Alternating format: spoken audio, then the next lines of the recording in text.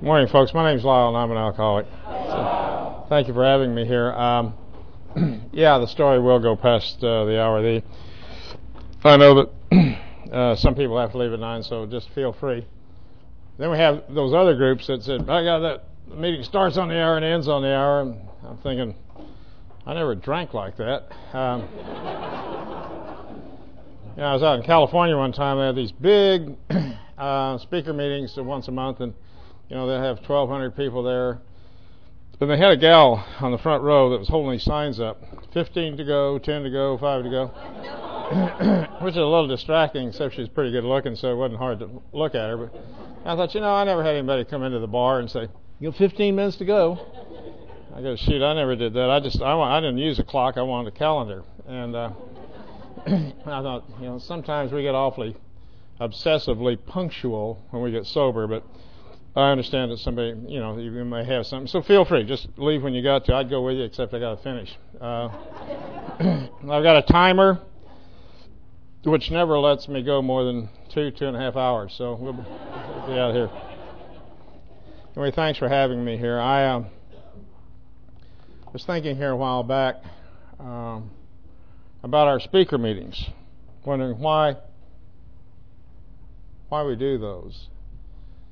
And I can tell you that on a personal level, it was really important to me. If I get into this story a little bit, by the time I got here, when I got here, I was pretty well beat up. And so I didn't go into treatment with the idea of resisting anything. I wasn't in there to debate or contest what they were saying. And I desperately really wanted to believe what I was being told and taught, and what I was reading in the big book, and what I was seeing in the doctors and the counselors and some of the other people that were there. But for me, when I got to see some of the speakers that came and told stories, it was an opportunity for me to see somebody up close, living evidence and proof that what I was being told actually worked. Because they're right there in front of me, and I get a chance to see that. And I think if I'd only seen or heard, half a dozen speakers or something, I would have thought, well, what are they? So what? 3, 6 people. What are the odds? But there was a consistency to all of this that allowed me to really understand that this is a program that works, and it works consistently if we do what we just heard and how it works. And I'm going, that's the recipe for staying sober. And we hear it so much that I think sometimes we just kind of blow past it. But I've told sponsees, I said, that's our recipe for staying sober. I'm not a cook, but I know one thing: when you start tweaking the recipe, whatever it is you're trying to come out with doesn't usually work out. So I can't, when it says willing to go to any lengths, I can't go, well, I'm willing to go to some, and here are the ones I like, here are the ones I don't like.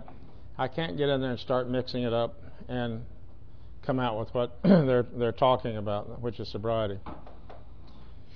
Anyway, I'm glad to be here. My sobriety date, I've been here before, haven't been here for a good long while, and had a native brother, Robert S., whom some of you know, and I used to come here when he had asked me periodically, and sadly he's no longer with us, but I miss him a little bit and a lot, and every time I pull in here I expect to kind of see him. But he and I got to do a few things. We did some sweat lodges together and some other activities, and I was really sad when we lost him.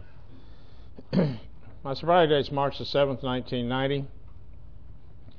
I'll mix the story up a little bit. I used to say what it was like, what happened, what it's like now, and some guy in southwest Georgia told me he was an old-timer, sent me an email. It was really a little testy. He said, I'm here with some newcomers, and we're listening to the CD, and you're misquoting the big book. And I said, really? Because I don't come up here and quote the big book. And he said, you're saying what it was like. It's what we were like. So I put on my AA face and sent back an email and said, well, excuse me, I'm so sorry. And apparently that didn't placate him, because he sends back another email and he says, well, it's really important Because if some of us old timers were sitting on the front row and you started that way, we might very well get up and walk out, thinking that if you're going to start by misquoting the big book, the rest of the message can't be that effective. And I hadn't expected a return email, so I took my AA face off at that point. And I said, well, as long as we're in this discussion, I said, if that occurred, I don't think I'd burst into tears at the podium, and I probably wouldn't rush out and get a drink.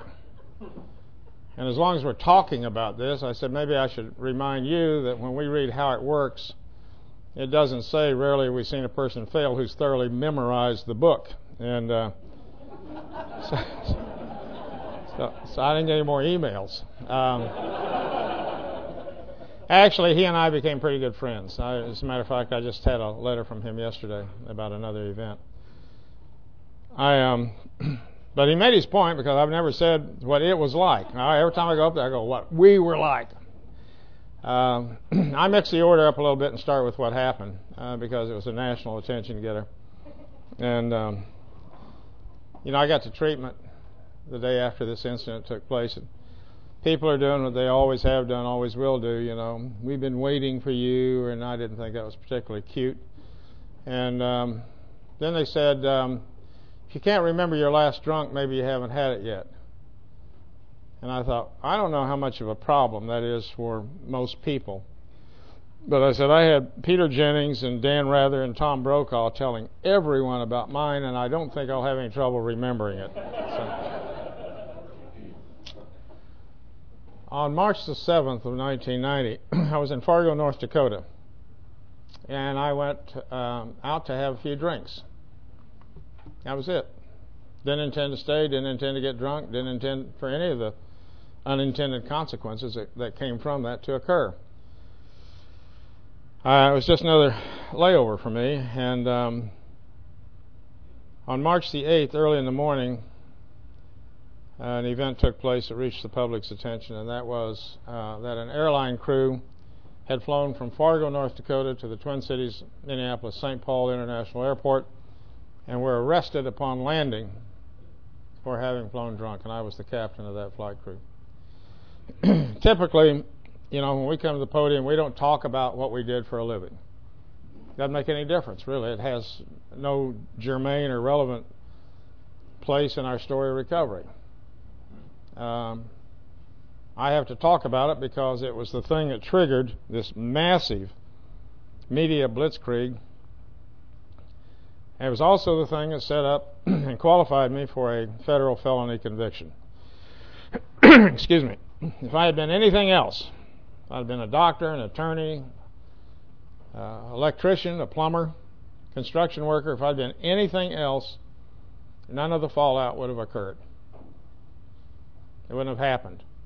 So I tell it in the context of the fact that it occupies that central core part of the story, and tell you that I'm not an airline pilot who was an alcoholic. I'm an alcoholic who got to live out some dreams and become an airline pilot. And I'll talk about that a little bit. I am a hardcore believer that when we come into this fellowship, we are all the same. We have no prestige, no status. I don't care if you live in the finest home in Buckhead or you were living under a bridge 2 weeks ago. That the one thing, the only goal, in my view, that any of us seek here is to achieve something called sobriety. And that's our common denominator. So I just don't believe that we have any...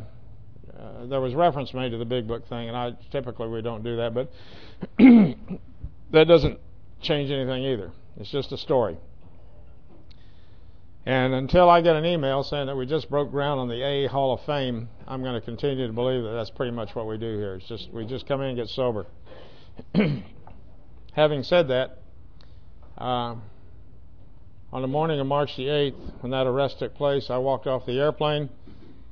Instantly, I saw 2 airport policemen. I saw FAA officials, and I saw Northwest Airlines company officials. And I deliberately did not leave my airline anonymous for reasons I hope that will become obvious as I complete the story. But I knew what was getting ready to happen. Northwest Airlines at that time was the only major carrier that didn't have a program for alcoholic pilots. All the other big airlines had those programs, and they dated back to the mid-'70s when they first came into place. But Northwest had refused to participate in that, and so every few years I would see a pilot get in some kind of trouble involving alcohol that reached the company's attention, and the outcome was always the same. It was swift, it was fatal, they were terminated, they never came back. And along with that, the rest of us, every one of those would sweep the airline like wildfire, and the rest of us knew the names, we knew the facts of the situation, we knew the locations, and so we all had our own little private hall of shame involving these people and these incidents. I had about 1 million thoughts that day as I walked into this arrest, and one of them was exactly that's exactly what my legacy is going to be here. And I had serious, severe, deep problems with that. I used to try to struggle to find enough words and the right words to convey to you the degree of shame and disgrace and dishonor that I felt instantly as I walked into this situation off the airplane. The Big Book says it better than I'll ever say it when it talks about pitiful and incomprehensible demoralization. I don't think it can be said any better than that. And it was only going to get worse as the days ahead began to unfold. I think one of the reasons I had so much trouble with that was because I hadn't lived a life that was supposed to end like that. That really wasn't what I was about. And during the entire time that I had raised 3 kids who were now grown and gone, I was consistent in the fact that I tried to espouse things like duty, honor, country, character, honesty, integrity, do the right thing. And in the aftermath of what had just taken place, and in the days that followed when I became a national pariah and a disgrace, all of that seemed pretty hollow and meaningless. And I had a serious struggle with that. I had a really difficult time with that. We were detained for about 12 hours that day. We went to 2 different facilities to give blood, and at the second facility there was a reporter who happened to be there and saw 3 uniformed pilots escorted by 2 police officers. That's how the story broke to the public. Now, I had no idea that morning that was going to occur. The idea that it was going to sweep through Northwest Airlines was completely devastating to me. I had no idea this was going to go all over the world. I was the first pilot ever arrested and sent to prison for having flown drunk. That's happened a number of times since then, but I've noticed they don't quite get the media attention I got. The news item will come up, and then within a day or 2, it's gone. But having been the first one, it got on the news, and it stayed for weeks and weeks and weeks. And I got to tell you, I didn't think Pearl Harbor had ever gotten that kind of coverage. I didn't think it was ever going to go away. Ever going to go away. I got back to a commuter apartment at the end of the day. After 12 hours, this was surreal. There were times during the day that I felt like I was suspended someplace and I was watching this happen to somebody else. That this could not be happening to me. It's just not possible this is happening to me. And then I would have those moments when I'm looking around and I would almost get physically sick to my stomach because I thought this is very real and it's happening to me right now. And when I got back to my commuter apartment, it occurred to me for the first time that day that I was supposed to be back in Atlanta that evening, and my wife had waited out here at the airport for 4 hours for me to come in, and I had not shown up. I made a phone call to my house. She was not yet back. I didn't know what to say when I heard the answering machine. And all I could say was, there's been a disaster. I think I've lost my job, and I'll be home on the first flight in the morning. I don't know why she didn't call me back, but that was a gift. I was so sick, I just didn't want to talk about this. And none of my roommates were there, gratefully, thankfully.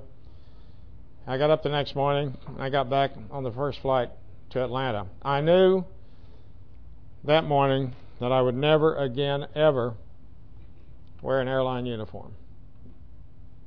It was never going to happen, and that was my final moment that morning as I dressed to come home. I exited the airport very quickly. I've never told the story, but what I didn't say that I saw my wife parked out there, and I felt like I had to climb over the curb just to get in the car with her. God, the shame was just crippling. It was just crippling. I couldn't look at her. We'd been married a long time. She pulled away from the curb. And all I could say is, honey, I'm so sorry. She's got a very soft South Texas voice. And she said as we pulled away, who better than I can possibly understand how you feel right now? And we drove home in silence, which I later saw as another gift.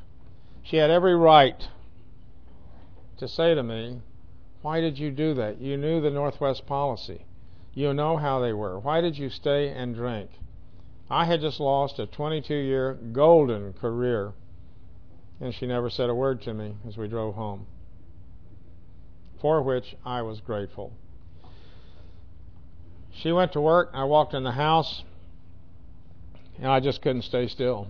I did not want to be in my skin. And I walked over and I picked the phone up and I called a PhD doctor, family therapist, who gets involved in the story here in a little bit, because I didn't know anybody else to call. And I told him, I said, I need to declare an emergency. He said, I'll clear the calendar, come straight in. So I drove over, and it's like it happened 5 minutes ago. I can still see the office, the setup, the layout, the color of the walls. And the good thing was, I was done. At this point, I was just beaten. So I told him straight out what had happened. I'm all through trying to minimize. I'm not cutting corners. I'm just done. This is now Friday, March the 9th. And I would hear two statements that day that I simply couldn't mentally process. And I heard the first one as he turned to walk by his desk. He stopped and he looked at me, and he said, God, Lyle, he said, this is horrible. This is absolutely horrible.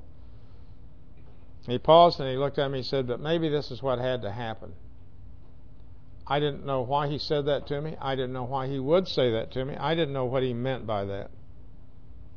He left and he came back a few minutes later, and he said, I've set up an appointment for you to go see a doctor. He's a very prominent doctor here in Atlanta. He's clear on the other side of Atlanta. I want you to see him at 6 o'clock tonight. Now, even in the condition I was in, that registered, because I know doctors don't typically see patients at 6 o'clock on a Friday night. I picked up on that. He said he's a very prominent psychiatrist here in Atlanta. He's a recovering alcoholic and cocaine addict, and he's certified in addiction medicine. I did not know there was such a thing as addiction medicine. Later, he told me, he said, based on your appearance, I was afraid you were a suicide. And I thought, I don't know what I look like, but I do know what I felt like. And he wasn't too far off the mark. We drove across Atlanta, Barbara and I did, following these directions. And we went in, and she stayed outside in the waiting area. And I met with this doctor. And I have no recollection of that meeting. It was just like an alcoholic blackout. But I hadn't had anything to eat or drink for 2 days. Couldn't keep anything down. Didn't want anything down. But I have no recollection of the meeting itself except that I was there. And whatever he asked me, I did the best I could to give him a straight answer. At some point, wherever it was, he paused and he looked at me and said, Lyle, you're an alcoholic and you need to get into treatment tonight. I remember remembering that there was no internal reaction to that, because I've hated alcoholics since I saw 2 parents die from this, since I saw what happened inside my home, since I saw what happened in the Native community, since I saw what happened on layovers when I saw drunks in the alleys and the doorways and on the benches. And I had a picture of an alcoholic. It was a very thin picture that was incorrect, but it was my picture at the time, and they were life's losers. They sucked this society dry. They never accomplished, they never achieved, and they never gave back. And I didn't fit that profile. But in the 24 hours since the arrest, in some way I'll never understand, way down in here, I connected the dots. I knew. I had lost a lifetime of effort and work and achievement because I went into a bar just to have a few drinks and wasn't able to stop. So I stayed until I destroyed it all. So I knew. Later, when I got into treatment and they started talking about the disease of alcoholism, which I think is very different from someone who's observed and witnessed alcoholic behavior, every symptom that they came up with was mine. They didn't tell me it was mine. I lay there at night when I thought about it, and I was an alcoholic. I'm not going to do a Drunkalog tonight, or this morning. I don't have time. I'm watching this timer. I'm going to try to get through this. But I'll tell you, and I think it's important for identification purposes, but I don't come up here and try to prove anything or tell you that I'm qualifying myself for AA. I drank like probably most of you did. But I drank sporadically. I could vary my drinking patterns. And I did so purposely. Most normal drinkers don't exert that kind of effort to do that. I also, over time, devised a number of tests to see if I was an alcoholic, based on zero knowledge of what the test criteria should be, and I passed them all. Bizarre things, like I would sometimes quit drinking for a month before my physical, FAA physical, and I was convinced that no alcoholic could stop for a month. I just knew that to be a fact. I didn't drink in the mornings, except for 2 or 3 times during the year. And I knew all of you drank every morning when you got up. I couldn't stay drunk for 3 days to 3 weeks. And I heard about alcoholics doing that. I didn't do that. I didn't beat or abuse my wife and kids. I thought that was part and parcel of it also. So I went through all of this stuff, and I just wasn't an alcoholic. I had 2 DWIs separated by about 5 years. My big argument was, that could happen to anybody. Anytime something happened, I go, that could happen to anybody. When I get in treatment and I start going through first step stuff, I go, wow, it's a lot of stuff. Couldn't have all of that couldn't happen to one person. I've got a good Indian buddy talking about DWIs. He said he was in court for his 6th DWI before he learned that did not stand for drinking with Indians. And one of the things that I like about our recovery is we come here and laugh about stuff like that. I've never seen anybody laugh the first time they come into AA. And I tell you, I didn't laugh for a long time. And I was envious of the people that could. Because I didn't have anything going on that was even worth smiling about, much less laughing about. And so sometimes today, if I'm in a meeting and there's a newcomer and we're all laughing, I'll get the newcomer afterwards. And I'll say, I know how you're feeling. I wasn't laughing either. None of us were when we got here. But we come here and we laugh now about things that most people can't laugh about. We laugh about them because we're not doing them anymore. I heard a guy say just recently at a place where I was at, he said, we come here and we laugh about peeing in our pants. He said, it's not funny to you if you're still peeing in your pants. I love the way we see these things, and we see them in a whole and healthy and healing way, because we can. I had a lot of reasons to believe I was never an alcoholic, never going to be an alcoholic. And having watched 2 parents, that was a pretty motivating factor. I wasn't going to be like either one of those. I never go to the podium without thanking my parents, though, because they weren't drunk all the time. And it took a while before all of the horrible, bad stuff happened. And before that happened, in the times that they were sober, they did an awful lot to teach me some good things, and I am indebted to my parents. I am not an alcoholic because of my parents. I owe them for the good things they gave me, and I always try to acknowledge that.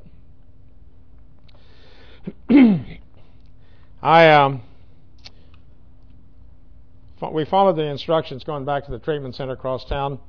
We made the final turn. It's dark, and I was going into Anchor Hospital over in College Park over there. And as we made the final turn, the headlights hit a sign that was there then, not there. It's not there now, but the sign at the time said, Anchor Hospital, Hospital for Alcoholism and Other Chemical Dependencies. And I hit the brakes and stopped. The lights were directly on the sign, directly in front of me. And I sat there and I looked at the sign. And it was just like somebody kicked me right in the stomach as I sat, because there's the reality. And I thought, how do I end up in a treatment center for alcoholics? How did this happen? And for just a few moments, as I sat there, little mini flashbacks of my past life and some of the accomplishments and achievements and the things that I was extraordinarily proud of. Most of them done against the odds. That I thought had given me a certain definition and reputation and character and identity. And they vanished. I wasn't even sure if they really had ever existed. And I remember sitting there devoid of any semblance of value. I had none. No worth as a human being at all in that moment. Some years later, I read a summarizing paragraph from one of the doctors at the treatment center. And it said, given the history and background of this man, it was unlikely to believe he would ever be a productive member of society.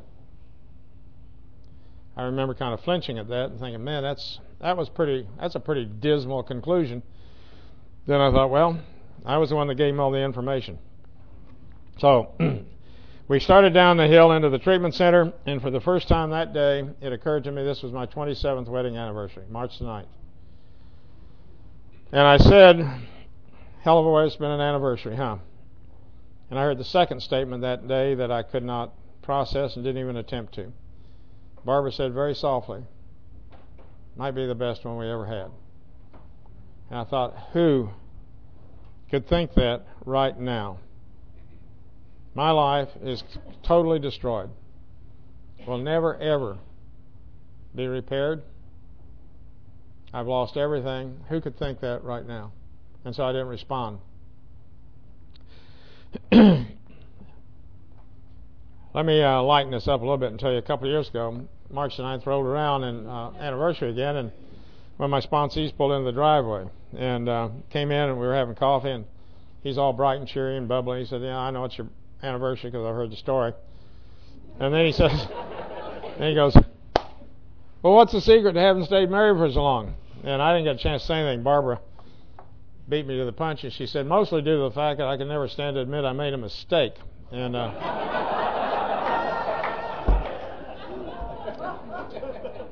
she's aware that this is supposed to be an ego-deflating program, and that's her job, and she does it well.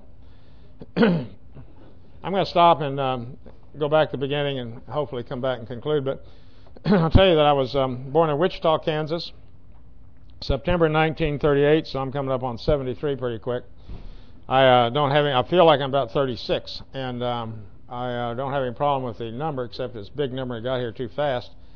And I always tell my age because I know that when I'm sitting out there, I'm always trying to figure out how old the speaker is. And I can usually do it before the hour's over. And the ones that are really clever and devious, and I don't know if it's by intent, design, or just instinctive, are the women AA speakers. And so they won't tell you, and they just kind of drop little hints along the way. And I'll hear one of them say, well, I graduated from college.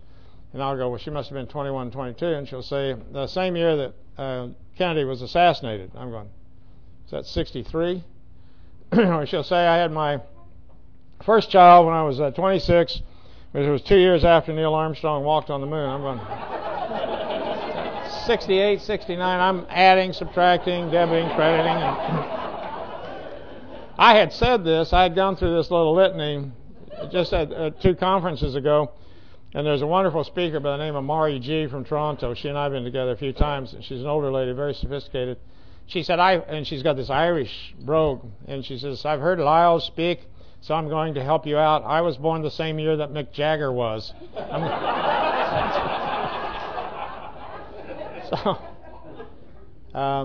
Anyway, so I just get it out of the way. You know, so many of my friends have got replaced knees and hips and back operations and other parts that are medicated or modified. And I go, well, I don't have any of that. All my parts work. And, of course, that's Barbara's cue to say, well, most of the time. And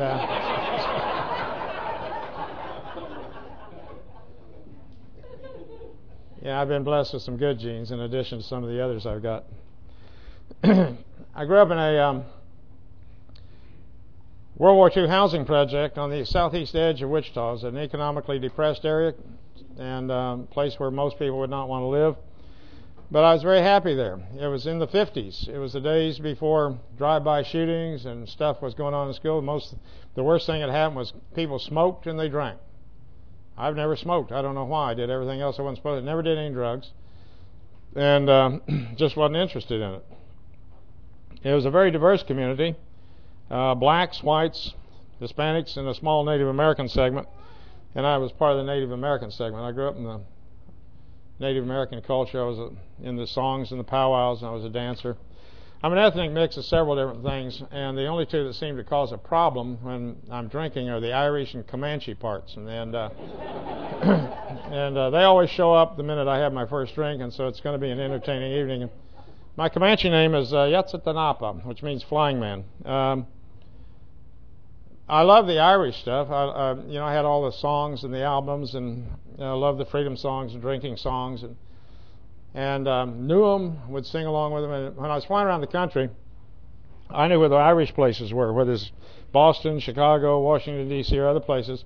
And so I knew how long it took me to change clothes and get there for the live Irish entertainment. I'd be sitting there singing along to Wild Colonial Boy and the Girl in the Black Velvet Band, all these songs that I knew and loved, and God, just having a great time drinking, and I'd literally be the last one out the door when the band quit. Then I might be someplace else. The mood might be different. Location would be different. The other side would kick in, and I'd think this would be a nice night to just go have a couple of drinks and kill some white people. And so I just never knew what was going to happen.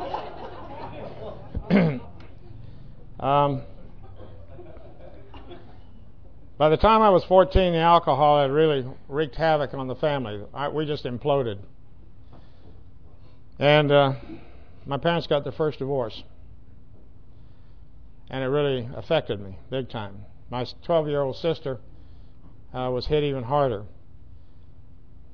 I graduated about 3 years later, at age 17, and by that time each parent had been married and divorced 2 more times. So I'd gone through a lot of step-parents and a lot of step-siblings. Wouldn't know any of them if they were in the room today, but I didn't like them. I clashed and had conflicts. And I would move from one family to the other at their request, and something would happen over here, and then I'd move back. The faces had changed, names had changed, and I just kind of traversed back and forth going through high school. I was a good student when I applied myself, but nobody was watching me. I was just by myself. And so I squandered a lot of academic opportunity in high school. Just wasted it. I was an athlete. I thought I was pretty good. I was probably average at best. I graduated when I was 17, and not too many people from the area I came from went to college. Most of them married their little high school sweethearts and went to work for Boeing or Beech or Cessna or some of the other aircraft plants there in Wichita that they were known for, and there were more then at the time. And I wasn't interested in doing that. And I didn't have a girlfriend anyway. And I was going to join service, and one of my buddies came back from the Marine Corps, right out of Marine boot camp. And so I hooked up with him, and we spent several hours in a bar one night, and I'm just sitting there listening to these horror stories of what Marine drill instructors do to their recruits in boot camp. I'm hanging on every word. And it's probably an early indication of flawed thinking, because several hours later I'm thinking, man, I just can't wait to go do that. And I was 18 by this time, and I found a Marine recruiter within a couple of days, signed up, and off I went. I hear a lot of stories over the course of a year, and my story is different in 2 regards. Most of the speakers that will come here and tell you their story, and it's their truth, there's a common theme that I never fit in. I never felt like I belonged. That's not my story. There's another one. The minute I had my first drink, I found what I was looking for. That's not my story. That's just not my story. I went into Marine boot camp. All I wanted to do was survive it. And I found where I belonged. Once I got past the initial shock of it, I loved it. It was tough. It was extreme. It was intense. It was competitive. And only someone who's been there will really understand what I'm saying when I say that. I applied myself. My parents have always taught me how to do my best. And so I have a good work ethic. 13 weeks later, as we approached the end of boot camp, about 70 of us, drill instructors called out 3 names of the 3 top guys in the platoon. I was the second name called. I was amazed. I hadn't expected that. And I was extraordinarily proud. I had never accomplished or achieved anything like that under those conditions. I got 1 stripe, 1 little stripe right here, private first class. But 3 out of 70, and I couldn't take my eyes off of it. I kept looking down at that red bordered single stripe, private first class, Prowse. And we went to Camp Pendleton for combat training. It was raining one night. I'm inside. My buddies are all outside walking posts in the rain, but because I got that stripe, I'm acting corporal of the guard, so I'm inside. And I look over, and there's a first lieutenant uniform in the corner with that silver bar on there. And I'm looking at that uniform and sliding my chair back, and I'm thinking, you know, the rate I'm moving up, General can't be too far away. And so I was going to stay. That's where I felt good. I belonged there. All I wanted to do is be a Marine. 4.5 years later, all throughout this entire story, my drinking is accelerating. But I'm always in a place where drinking is accepted, hard drinking especially. And so it becomes difficult to pull me or distinguish any of my drinking from those around me. It gets that way later on, but not for a good long while. 4.5 years later, I walked into my Marine unit. My commanding officer took me into his office. He said, there's a new program out called Marine Aviation Cadet.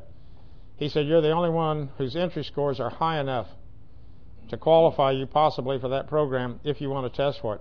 Now, I knew I had some high scores. I don't know how they got there, but I knew I had some high scores. I was aware of that. So I said, I want to test. I had always wanted to fly. But that was a vague, wispy, in the back of my brain dream. That was never reality. Because, in my view, the people who got to fly came from Eastboro in Wichita, the ritzy part of Wichita. They came from the other places that had good families, that had prestige, and they had college educations. They didn't come from my background. And those are the people, in my view, who got to be pilots, not me.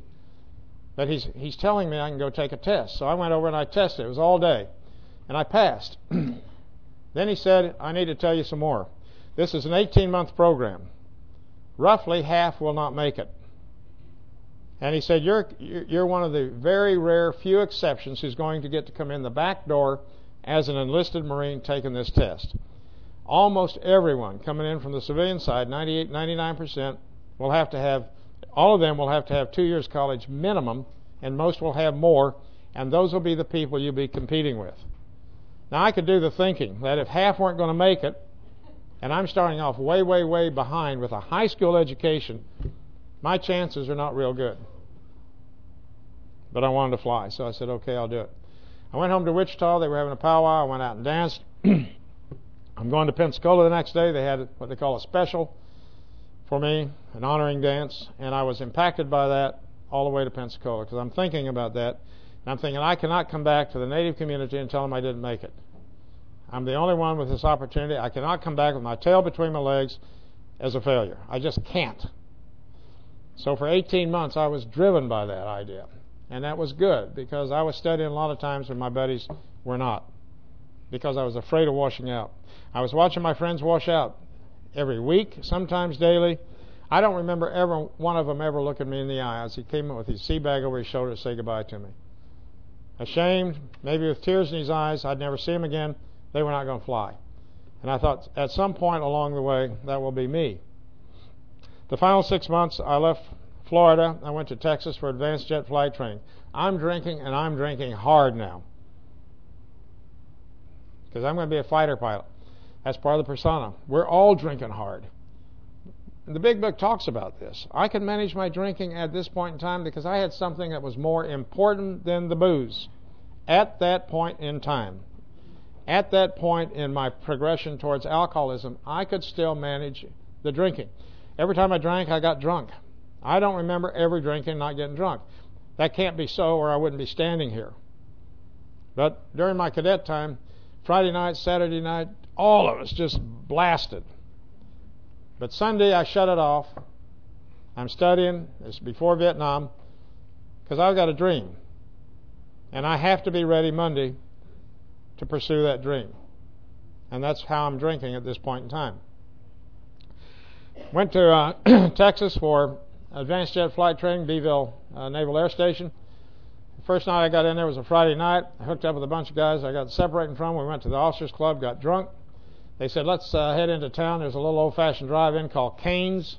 It's where the good-looking South Texas girls are, and they like us cadets because we represent some good marrying potential. So I said, okay. We headed in. I was never very gutsy with the gals, but I'd had a lot to drink. And they immediately went after a carload of girls. I stood at the back and drank a little bit more because I needed a little bit more oomph. When I drank, wondrous things happened for me. And I sat there. I noticed the driver wasn't talking to anybody. So I sat there, I stood back there and I drank. And I rehearsed about 2 or 3 or 4 things because I'm going to approach the driver. And I thought, these are so witty, so clever, so quippy, so neat. And they're just deadly. And so I'm going to walk up to her. And I thought, I wouldn't be surprised if she doesn't just sit there and take her clothes off. And so I walked up, and she turned and looked at me, and she was a good-looking gal, and I forgot everything I was going to say. And I'm standing there just completely vacant, and she's got some look of expectation, and the only thing I noticed was she had beautiful brown eyes. So I said, you got the most beautiful brown eyes I've ever seen, except it was late. It didn't come out the way I wanted to. It's kind of like, hey, brown eyes. And she pulled back and recoiled. I thought, God, I could have peed on the side of her car and she wouldn't have had a worse look, And I just turned around and walked away. And I've been drunk a lot of times. And I know that there have been a lot of times when I couldn't talk. But most of the time, I don't know that. And that night, I knew it. And I thought, there's something really cruel about being so drunk that you can't talk and knowing that you can't talk, and yet not so drunk that you can't still be embarrassed. And I just walked away, and I thought, I'm not going back. That's it. A little while later, she got out, walked inside, and I got a good look at her. A really good look. And she had turquoise shorts on, and I'm watching, and I think, God darn, she's really got a cute rear end. She's got pretty legs, nice shape, brown eyes, way more than I had on my list. And and I had an AA thought. I didn't know it was an AA thought. Wouldn't know it for about 29 more years. But I'm watching her walk in, and I'm thinking, man, I want what she has, and I'm willing to go to any length to get it. And I did. Had a chance encounter with her the next day. I had a cadet buddy with me. She had a girlfriend. We walked in. I saw him go in. And I walked in. I was scared. I was nervous, but I was sober. She let us sit down. We bought him some coffee. She gave me her name. And we began to date. And on February the 25th of 1963, which was her 20th birthday, she pinned a set of gold wings right here. 2 gold bars. I had come out of this community, and I'm now a commissioned Marine Corps second lieutenant. I've completed. I got my gold wings. I'm fighter pilot. I've got a good-looking girl who thinks I'm okay. Hollywood couldn't have scripted a better time, a better date, a better set of circumstances. I had finally completed. We went home to Wichita for a 3 weeks leave. She stayed with my sister. And I called her as the leave was coming to an end and said, let's run down to Oklahoma and get married. So we drove down to Newkirk, Oklahoma with a couple friends of mine. They took their rings off. We borrowed the rings. We stood in front of a justice of the peace, and that was our idyllic, beautiful wedding. But we're still married 48 years later, and the couple who loaned us the rings got a divorce shortly thereafter. So whatever it was we did worked. She joined me out in California. She was the youngest wife in the squadron, 20 years old. Probably the most popular, best liked. She was instantly pregnant. Should not come as a surprise. We had a little baby boy, and 8 days, less than a year later, we had a second one. And I used to really get ticked off and tired of people coming up and going, you guys Catholic? I go, only the Catholics can do that. And I'd say, no, we're just a couple of horny Protestants. And I don't have any problem with this. And I left her and those 2 little babies and went to Vietnam. And we were 50 miles south of Da Nang. First time a Marine, very primitive. We were living in tents and sand, eating sea rations, at a little short portable aluminum matting strip that was half of what we needed. All of our flying was carrier arrested landings. We were all carrier qualified. Jet assist takeoffs, hot, 100, 110, 120 degrees sometimes. And we acquitted ourselves very well over there. I was with 28 of the finest pilots I'll ever see. And what an honor and a privilege it was for me to just be with them and to be able to fly with them. While I was over there, I put in for a regular commission, which would guarantee me a career in the Marine Corps. I had a reserve commission. I thought there is no way on God's earth that the Marine Corps will give a regular commission, which are very competitive at that time, to an officer with a high school education. Usually required a college degree minimum. And I got a regular commission. That's what I'm supposed to do. I'm supposed to go, work hard, make the effort, accomplish and achieve. That's what is expected of me, and that's what I'm supposed to do. I'm not supposed to go to a bar in Fargo and disgrace myself and lose everything that I've ever had. I came back with some personal decorations and stayed in the Marine Corps for another 2.5 years. Drinking is picking up more and more and more. Things are starting to happen, but not serious, severe, debilitating consequences. I can just brush them off to the side. I finally decided to get out because of the family separation that was going to be required, 4 to 6 more years away from my wife and kids, and so I resigned. I hated to do it. It was a painful decision. I spent 11.5 years in the Marine Corps. I'd gone in as a barely 18-year-old kid out of high school, and I came out as a seasoned, well-decorated, well-thought-of senior Marine Corps captain and fighter pilot.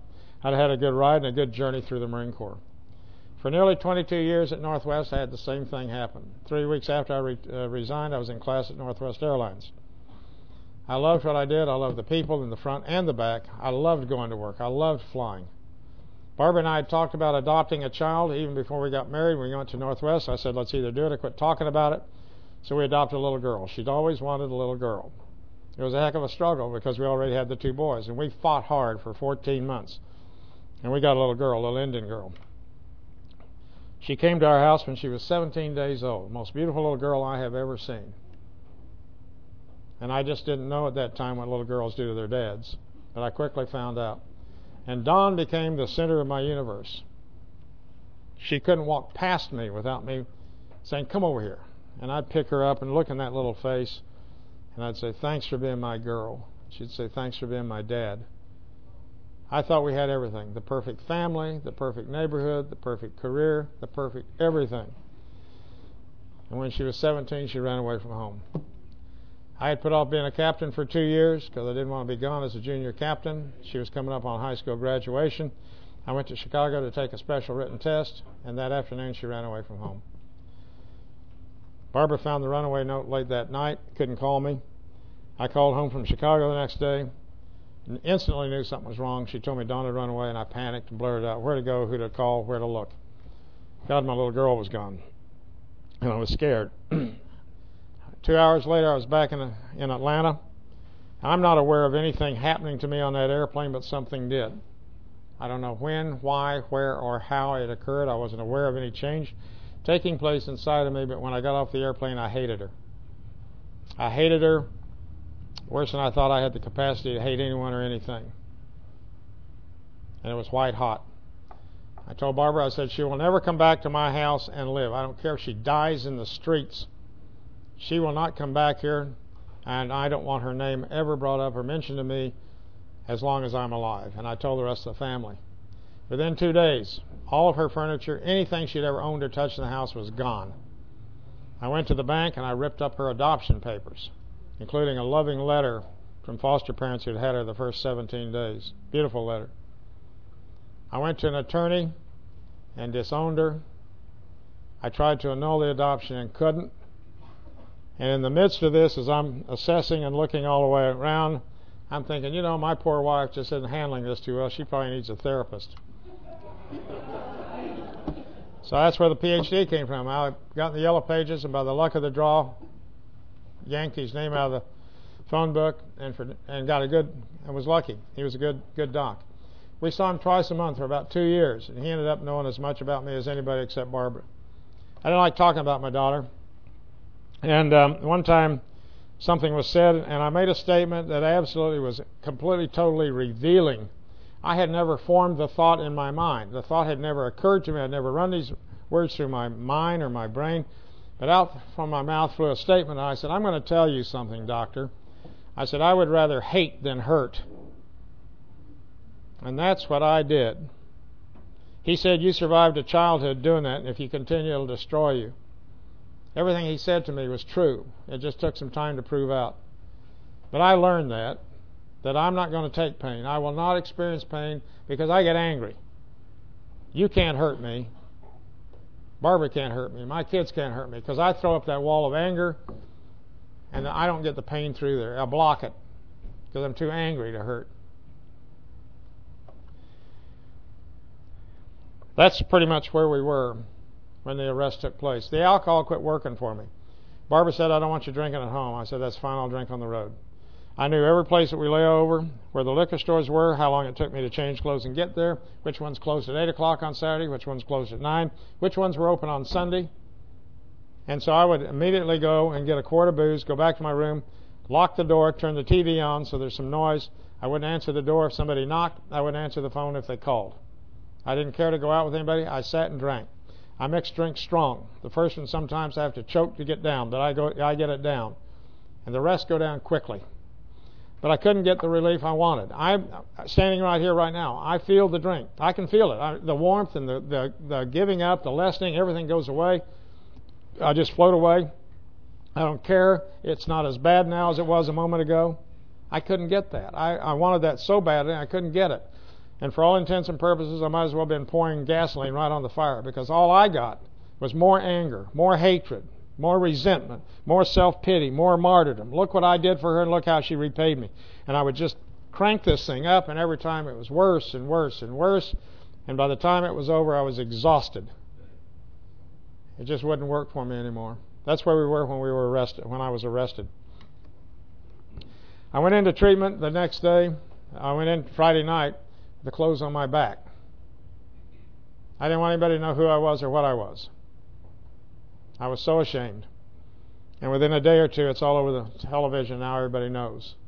It was a week before anybody knew the color of my eyes. Because everywhere I went, my head was down. I wouldn't look at anybody. I couldn't look at anybody. I sat in the group with my head down. And in the first week, I walked into a group. They closed the door. There were 8 or 10 of us.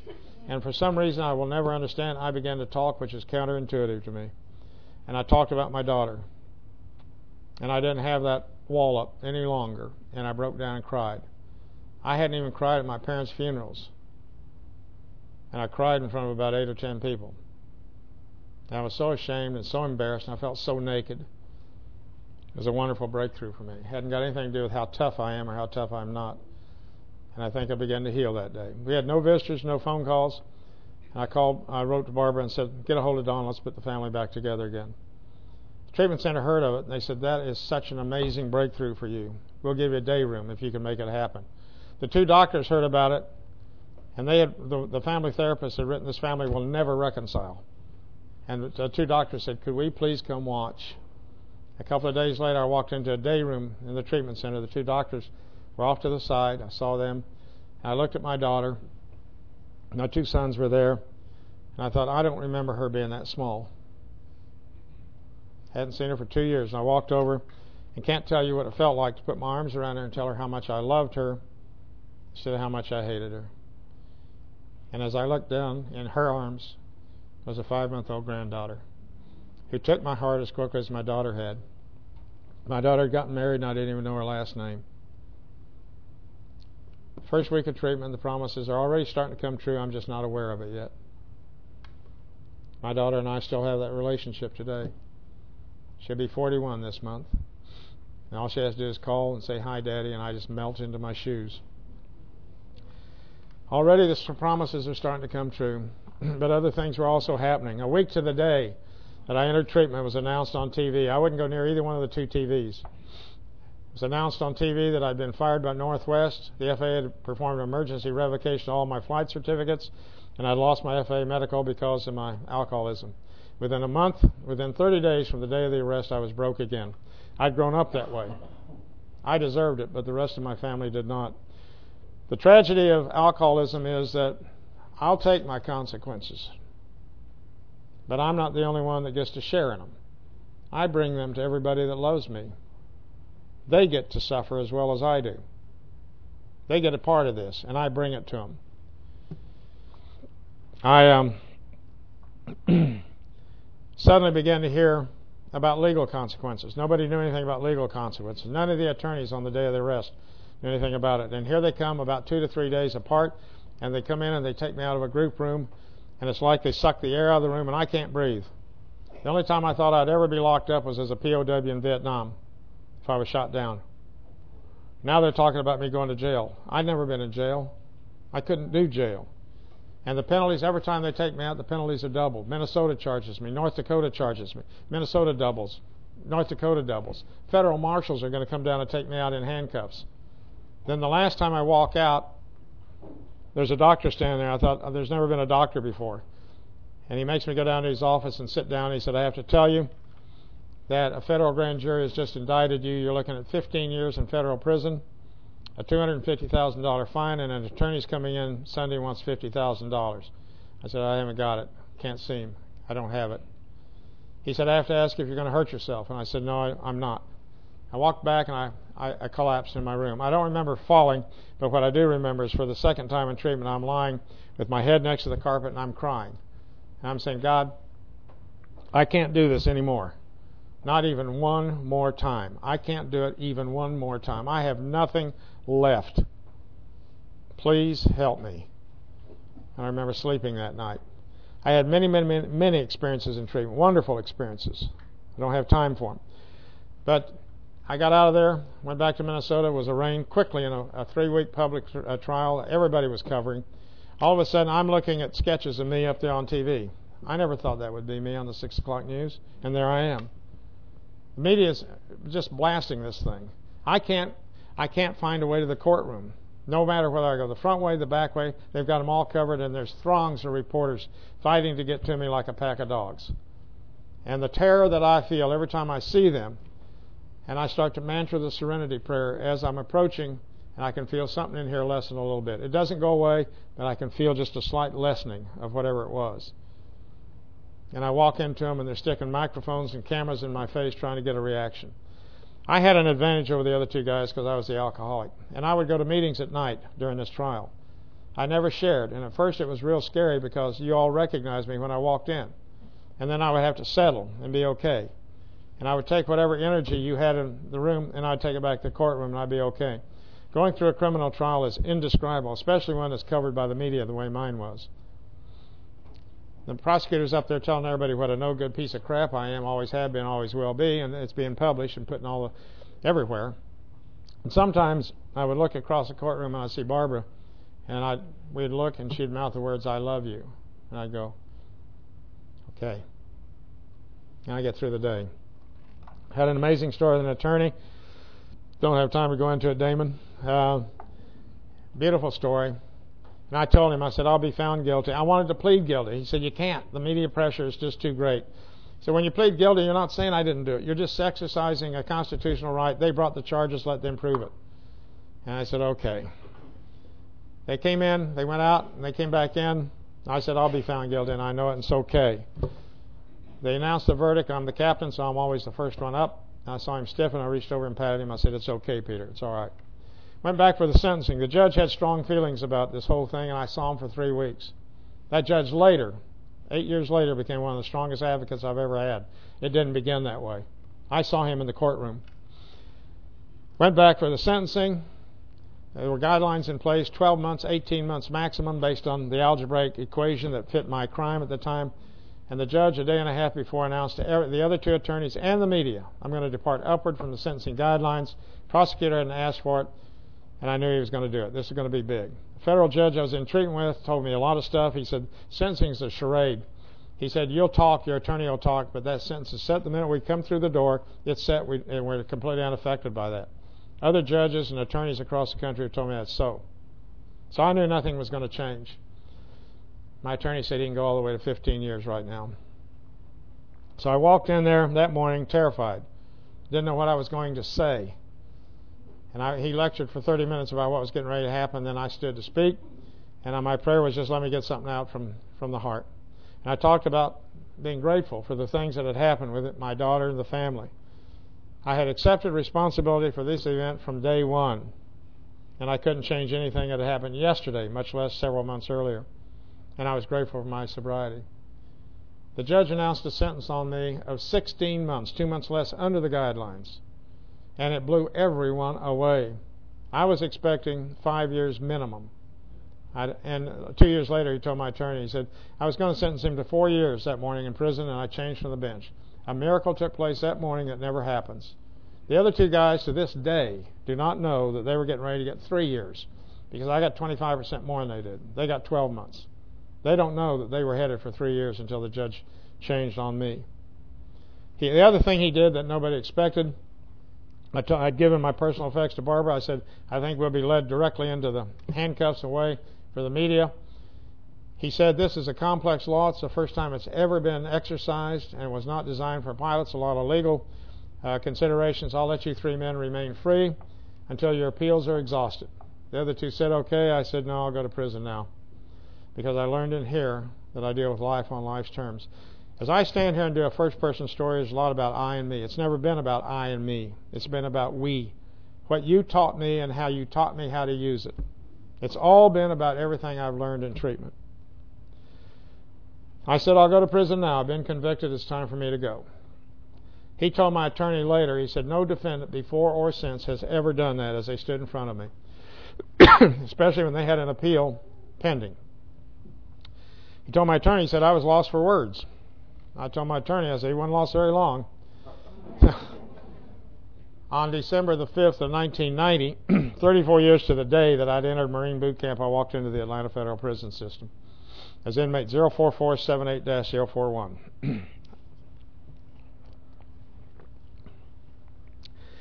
I spent 424 days in the federal prison system. I never talk about it from the podium. It hadn't got anything to do with my recovery. My recovery has everything to do with how I dealt with prison, the people in it, the circumstances I encountered. A lot of experiences in there. All I say is there are two groups of really sick people out there. The sickest group goes home every night. And sometimes somebody will come up and go, I'm a prison guard, correction officer, and hurt my feelings. I go, if you're part of this fellowship, that doesn't apply to you, and if that's not good enough, go call your sponsor. I don't want to talk to you about it. The other thing I say is I made 12 cents an hour when I worked there. I mean, when I was out there, the thing that really irritated me was there was no 401k plan. 424 days, I came out, and I had a guy come up to me one time. He goes, 424 days? Man, he said, I was out there 17 years. I looked at him and smiled and said, I guess you win. That's a long time for me. That's a long time for me to be locked up. I'm not used to being locked up. Came out, I was broke. I was the most notorious pariah in all of aviation. The judge had put sanctions on me. I neglected to tell you. They were heavy duty, layer concrete right over the top of my coffin to make sure that I never, ever flew again. About a year after I got out of prison, in another story I don't have time to go into, but it's worthy of the telling, he lifted the sanctions on me. That's a wonderful story. Again, another miracle. The FAA said if you want to fly again, you start from the bottom with a private license, which I'd never had. I'd come out of the Marine Corps, been given an instrument and a commercial ticket, and was done. None of my friends thought starting at the bottom was possible, and I didn't for a few days. Then I thought, how do I stay sober one day at a time? Why don't I just do one license at a time? And so that's what I did. I applied everything that I've learned in here. Every single part of this story involves what I've learned in here. 10.5 months later, I had 4 licenses in my pocket. I had the written parts done, but there's a flying part. Excuse me. And I looked at that, $10,000, $20,000, that's a deal breaker. I can't do it. I'm working at Anchor Hospital now. In the counseling department, I'm making $14,000 a year, just barely staying alive. I can't do that. I get a letter and a phone call from one of the guys at Northwest. Said, I've got a flight school you didn't know about. I want you to come up here and live with me. Go through the flight school free. I went up there. I'm under 13 conditions of probation. Excuse me. Pardon me. And I had to check in with the Minnesota DOC. And I was with him for 44 days, living with him and his family. Rained out 14 days, flew the other 30 days, flew 78 hours, and got 4 licenses back. Excuse me. And got 2 of them by 11:15 one morning. I don't know that ever been done before. I came back, I had 4 licenses in my pocket, and I thought, well, that's great, but nobody will hire me. A month later, the licenses physically arrived in the mail.